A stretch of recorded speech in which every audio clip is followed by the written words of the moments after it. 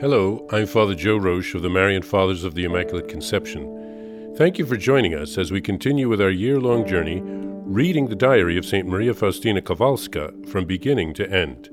Today we take up from where we left off, beginning with diary entry number 178. Today we are beginning the third probation. All three of us met at Mother Margaret's as the other sisters were having their probation in the novitiate. Mother Margaret began with a prayer, explained to us what the third probation consists of, and then spoke on how great is the grace of the perpetual vows. Suddenly I began to cry out loud. In an instant, all God's graces appeared before the eyes of my soul, and I saw myself so wretched and ungrateful toward God. The sisters began to rebuke me, saying, "Why did she break out crying?" But Mother Margaret came to my defense, saying that she was not surprised. At the end of the hour, I went before the Blessed Sacrament, and like the greatest and most miserable of wretches, I begged for his mercy, that he might heal and purify my poor soul. Then I heard these words, "My daughter, all your miseries have been consumed in the flame of my love, like a little twig thrown into a roaring fire. By humbling yourself in this way, you draw upon yourself and upon other souls an entire sea of my mercy." I answered, "Jesus, mold my poor heart according to your divine delight." Throughout the third probation, it was my duty to help the sister in the vestry. This duty gave me many occasions to practice virtues. Sometimes I had to take linen to certain sisters 3 times, and still one could not satisfy them. But I also came to recognize the great virtues of some sisters who always asked for the poorest things from the vestiary. I admired their spirit of humility and mortification. During Advent, a great yearning for God arose in my soul. My spirit rushed toward God, and with all its might. During that time, the Lord gave me much light to know his attributes. The first attribute which the Lord gave me to know is his holiness. His holiness is so great that all the powers and virtues tremble before him. The pure spirits veil their faces and lose themselves in unending adoration, and with one single word they express the highest form of adoration, that is, holy. The holiness of God is poured out upon the Church of God and upon every living soul in it, but not in the same degree. There are souls who are completely penetrated by God, and there are those who are barely alive. The second kind of knowledge which the Lord granted me concerns his justice.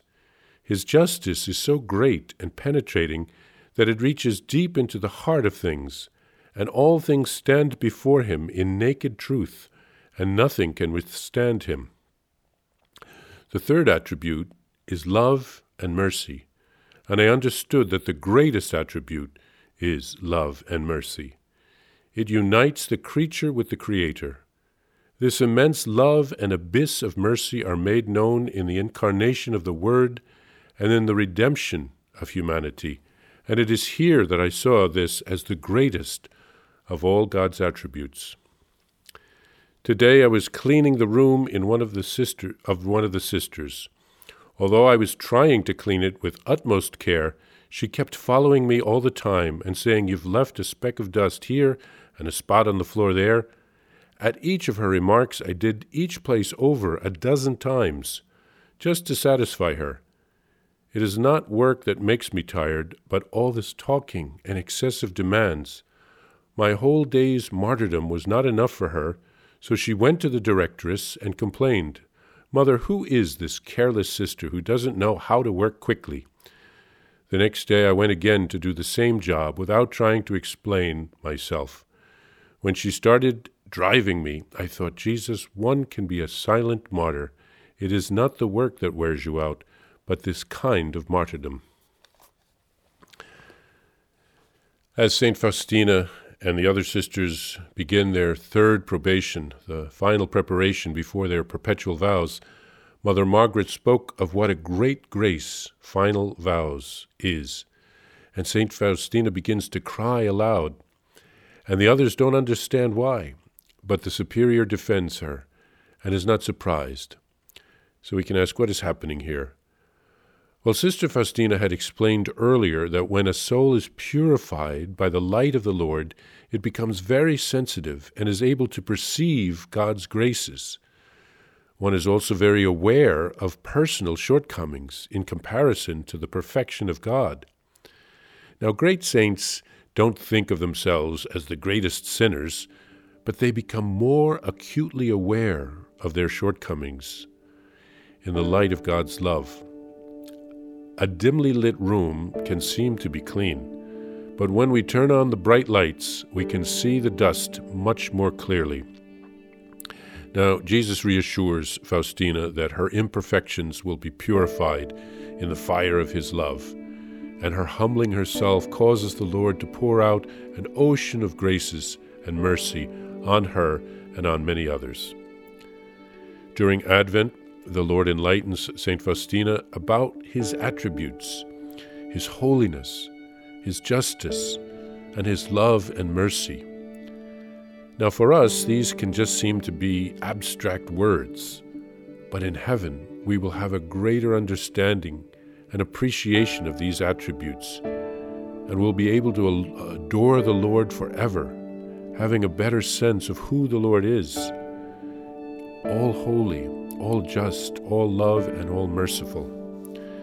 We can contemplate that even now, here on earth. We can begin to come to an understanding of God's love, his mercy, his holiness, his justice.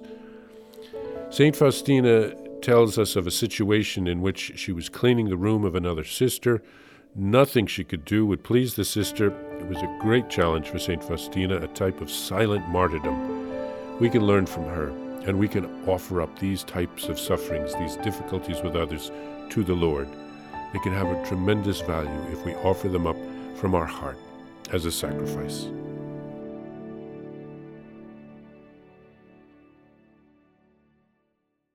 Please follow or subscribe to this podcast to receive the latest episodes and updates.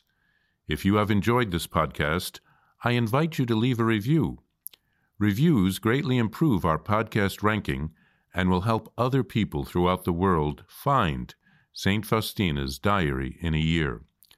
Remember, Jesus promised St. Faustina in Diary number 1075, souls who spread the honor of divine mercy are protected by God like an infant by a gentle mother. Please help us spread the message of divine mercy. Thank you, and God bless you.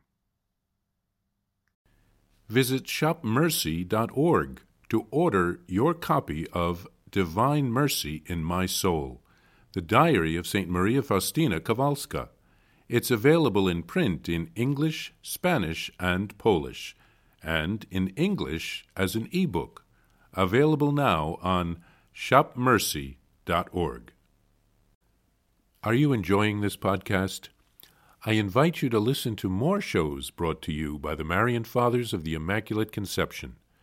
Join us daily for enriching spiritual content, which will help you on your journey with Jesus Christ. Simply visit DivineMercyPlus.org for a complete list of our shows. That's DivineMercyPlus.org.